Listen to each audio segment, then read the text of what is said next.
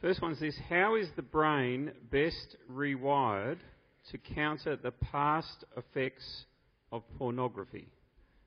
How is the brain best rewired to counter the past effects of pornography? Good question. Thank you. It's really about how do you manage pornography, somebody who's using porn. So first let me talk about someone who's using porn. I'll just say man use a he because there's more he's than she's who use porn. And so if a man is watching porn and he's using it occasionally, it's like he's using it as a release, like having a drink. It's still not compulsive. It's an occasional user.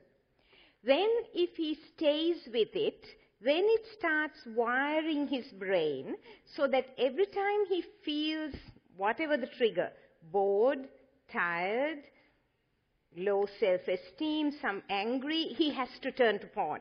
So it's like turning to a drink. This becomes a compulsive habit. Now, after a while, the pornography then begins to rewire your brain circuits. And now, it's like, let me give you a little example. You live in a lovely part of the world. You're just going for a walk, just looking into the water. And suddenly you see this really nice scene, but it's kind of got a lot of brush and, weeds and things. So you sort of push your way through, and you get to that lovely scenic spot. And you stand there, you enjoy it. I mean, you don't sort of get your dopamine going up and get a big rush, but it's kind of nice. And then the next day it's a little easier to walk that way. And the next day it's even easier. After a while, that becomes the path that you follow. It's a little like that with the brain. The wiring so that it starts, your sexual desire starts getting sidetracked into second-hand sex or virtual sex. It's not the real thing. Now your brain has been wired, and that is what is going to turn you on. Now a real woman with all those saggy bits and wrinkles doesn't turn you on because she doesn't compare with the porn star. Now how do you rewire that? How do you manage it? Couple of things. First thing is, there is nothing as little porn or good porn. You have to go cold turkey. It means you have to stop using porn, viewing porn, reading porn. It has to be stopped. The second thing is that you cannot do it on your own. And if you are married, your partner, your spouse should not be the policeman. It doesn't work. You need, I say, at least three people who will stand with you. So you can put the accountability software on your computer. You can have them, accountable to them. But somebody must be there when you feel that trigger of wanting to watch porn. That is the critical point, the cue, the trigger that makes you want. At that moment, you need to have somebody you can talk to and something else that you can do.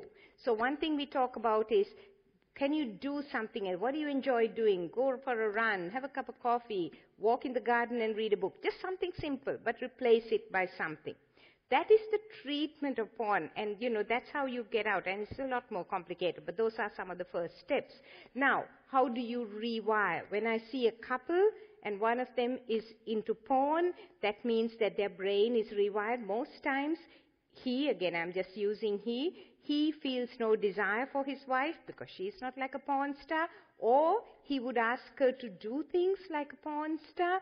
I mean, maybe ask her to sort of groan like a porn star, or say phrases that are said in the porn, or worse, to do some sexual acts. There are some sexual activities that I'm now seeing couples come and ask me about, that when we started in the sexology field 25 years ago, we didn't even know people did. I mean, maybe I was a little naive, but, we didn't know. Like, for instance, now I get women coming and asking me, is it normal for women to enjoy having a man ejaculate on her face? And I'm like, He learned that from pornography, because porn, that's one of the common things you see in pornography. Anal sex. I continuously keep couples asking me about, is anal sex okay? And that's a pornography pickup. And just as a sideline, before somebody is thinking, is it okay, but I'm too embarrassed to ask, when it comes to anal sex, as a sexologist and a doctor, I tell couples when they come to me, of all the sex practices, anal sex is probably the one that I would say is not advisable. Fairly simple reason. The vagina was made by God anatomically for things to go in. The lining, for any of you medical, is stratified squamous. No. It's just got many layers of cells, and it's made to stand the friction. The anus is not. The anus is made for things to come out, not to go in. So, when you have sex and you push a penis into the anus, what happens is it gets traumatized. The rate of cancer, anal cancer, is about 20 times higher in homosexual men compared to heterosexual. Well, that's a sidetrack onto anal sex. So I say that's not advisable. Basically, I tell couples, look, God gave you a whole playground with slippery slides and everything. Why do you want to go behind and play in the loo? That usually puts them off. But anyway, that's a medical reason for it also. So when it comes to pornography and couples, it's about then forming new images. So we tell couples, don't think intercourse, think sensuality. So we take them through exercises, we call them exercises, where the man and woman learn to appreciate and love each other's bodies, so that you slowly, and I'm stressing here, very slowly, get the porn images out of their brain. It takes time, but it can be done. And I'm happy to take any extension questions when it comes to the walk around. Okay. Second question, different track. What advice would you give a Christian young adult who has roommates, and I'm assuming male, who all have their girlfriends stay over? Roommates? And I'm assuming sexually active. Sexually active. So what I'm saying is, okay, never mind, roommates or friends who are sexually active. Look, if they are Christians, if your roommates or housemates are Christians, then I think we are called to hold them accountable.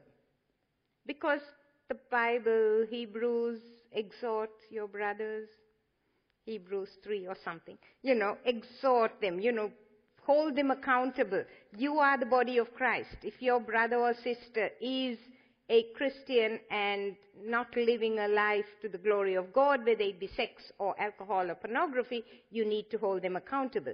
If they are not Christians and they are living by the world's standards, your best example is your lifestyle. Your lifestyle and your words. And when they ask you, how come you're not going to the pub and picking up someone? How come you and your girlfriend are not sexually active?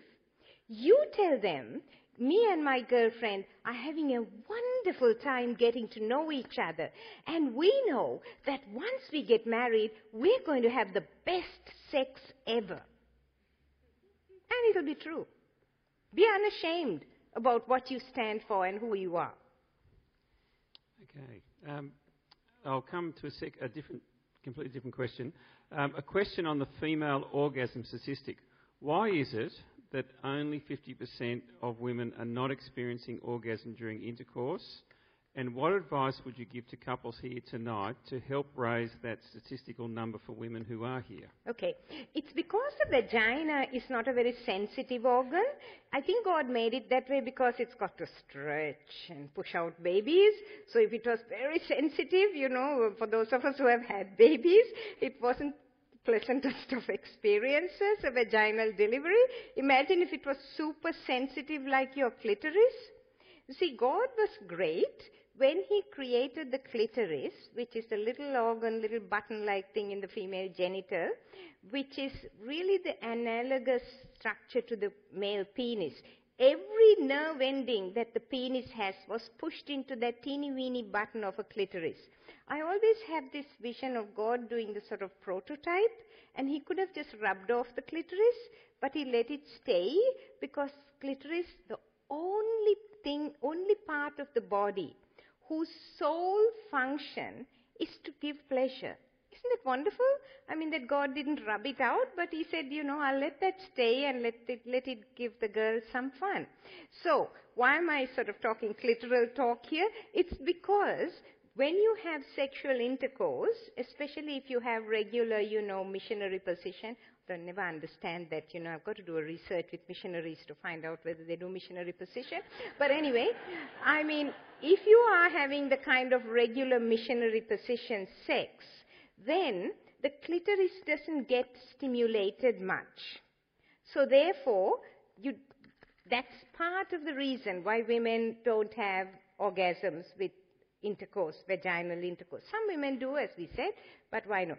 So the thing to have orgasms with sexual intercourse, if you are really, really keen on it, and please don't try for simultaneous orgasms, those very, very, very rarely happen.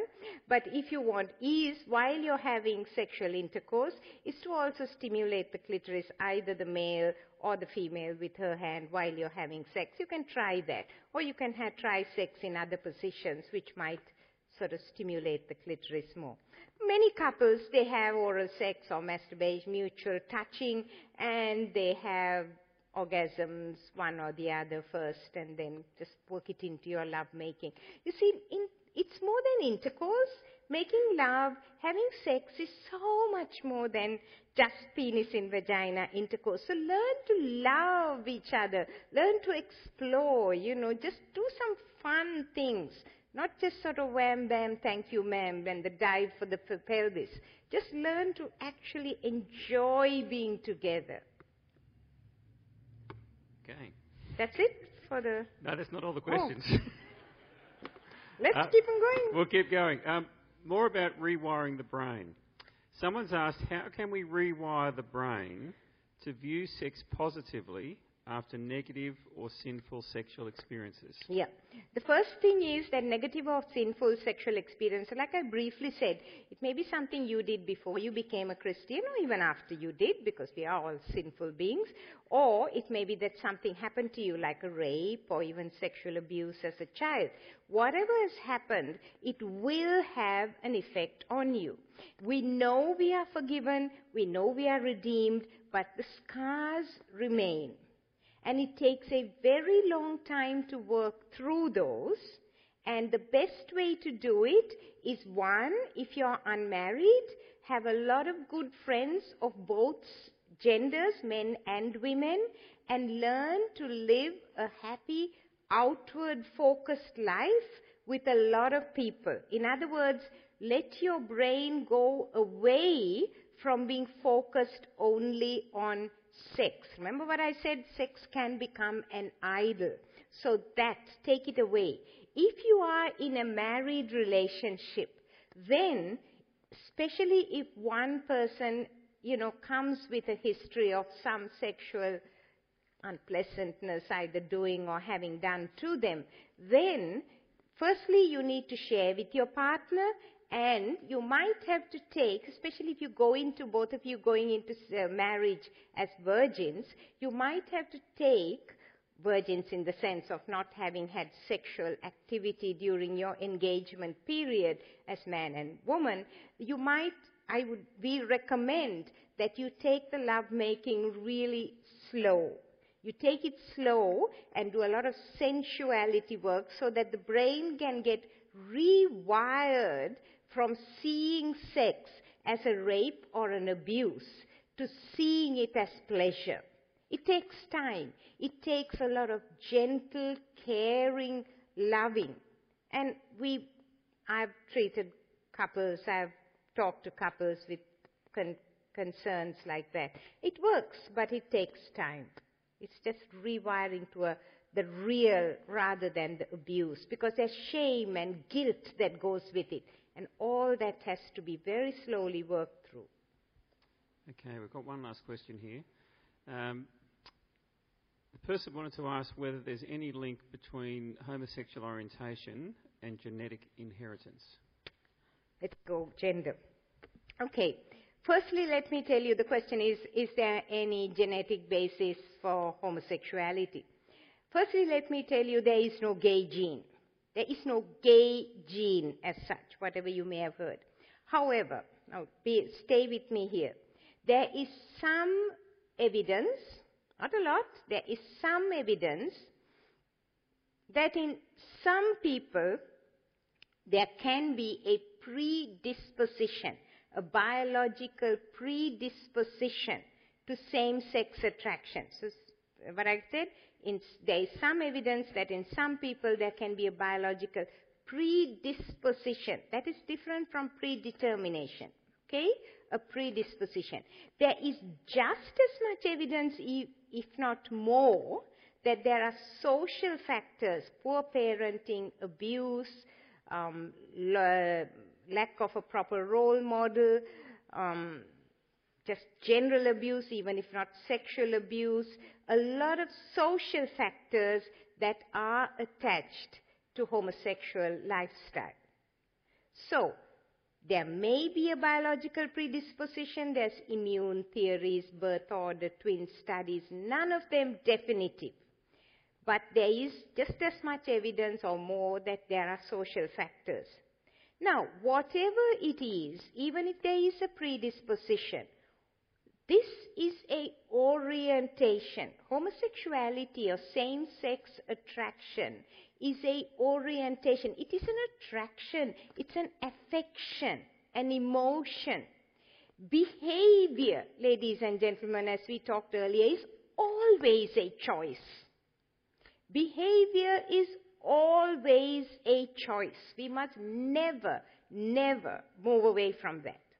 So, a homosexual man or woman, gay or lesbian, may feel that they are attracted to the same sex, but the activity, the behavior is a choice. And that is where we as Christians stand, in that we do ask our homosexual brothers and sisters to remain celibate. Now that we must remember is a hard call we are making. Because what we are saying is that you, my dear brother or sister, lesbian or gay, will never, if you don't change, and some people do change, but that's a minority, if you don't change, you will never, as a Christian, have a loving sexual relationship. You can have lots of really close friends and intimacy, but we are saying that. Now, some of us would say, well, but if I'm single, I don't have a sexual relationship. True, you are living celibate. However, remember that if you are heterosexual and you are single, you always have the potential of a relationship. We hear of people in the nursing home, 90 years old, and they met the love of their life. It is possible that, so you can live in that, I may meet him or her. Or you could move to Sri Lanka and have an arranged marriage. But, that hope is always there if you're heterosexual. But if you're homosexual, we are saying your desire cannot be fulfilled sexually. And before we do that, as people of Christ, we need to be very certain that our identity, just as I said before, in the image of God, is founded securely in Christ and the cross. When we are founded, when all our desires, not just sexual, when all our desires are focused on the kingdom and not on my own satisfaction, my desire, but the desire for the kingdom is what drives our life, then we can call our brothers and sisters who are homosexuals to stand with us, because we too are not driven by the fact that our heterosexual sex identity is what identifies. Can you see what I'm saying here? We have to be certain where our identity is. Then we can love our homosexual brothers and sisters and invite them to live celibate lives with us. I know I did a lot of talking here, but I'm fairly passionate about this gender, as you can see. Thank More you. there, or are we going? That's a very helpful answer. I've got one last question. I'm going to finish here, and it's a good question to finish on. It's a positive one, if I can put it in that street. Not that the others have been negative, but the question is, what have you observed are the key attributes of marriages where God's plan for sex is fulfilled? What are the key attributes of marriages where God's plan for sex is fulfilled? I feel like going back to the first slide, really. I mean, it's really Genesis stuff. I mean, where God's plan for sex is good sex, but not necessarily lots of sex, not necessarily penis in vagina so many times a week. Like, people ask me, what's the normal frequency? I said, there is none. But there is a frequency for intimacy. So intimacy is important. Intercourse, there are couples where they get married and they meet with an accident on the honeymoon and one person is disabled. That's where whatever the ability comes from. That, you still have a very loving and intimate life. So the one flesh means intimacy. Exclusivity and intimacy is a sign of a marriage that is Christ-like. Christ and the church, exclusive and intimate. The love of married couples is other-focused and sacrificial. Trust me, ask my husband, 39 years married to a sexologist. If he isn't sacrificial, look at him sitting there soon after work. Came after work, turned around and drove me to Manly. I mean, is that a sacrifice or what? And listen to the talk that he has listened to like 35 times or 50 times before. And so, love, married love is other-focused and sacrificial. Remind you of something? Christ on the cross. That is what married love, Christian love is. It is the love that lets us stand before the cross and say, as you have loved the church, I will love my spouse. Patricia, it's been a delight to have you come. I don't think I can look at a Volvo handbrake the same way again after tonight.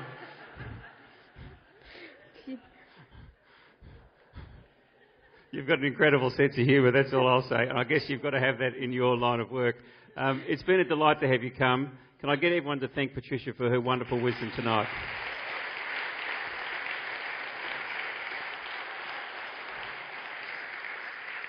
I'm going to finish by praying for Patricia. She has a very significant ministry now, ministering amongst the churches. She's also got a writing ministry, and she's got a number of other books that are coming out on the issues of singleness as well as marriage by the book for couples. The teenage one is up the back, and Jess will be selling that.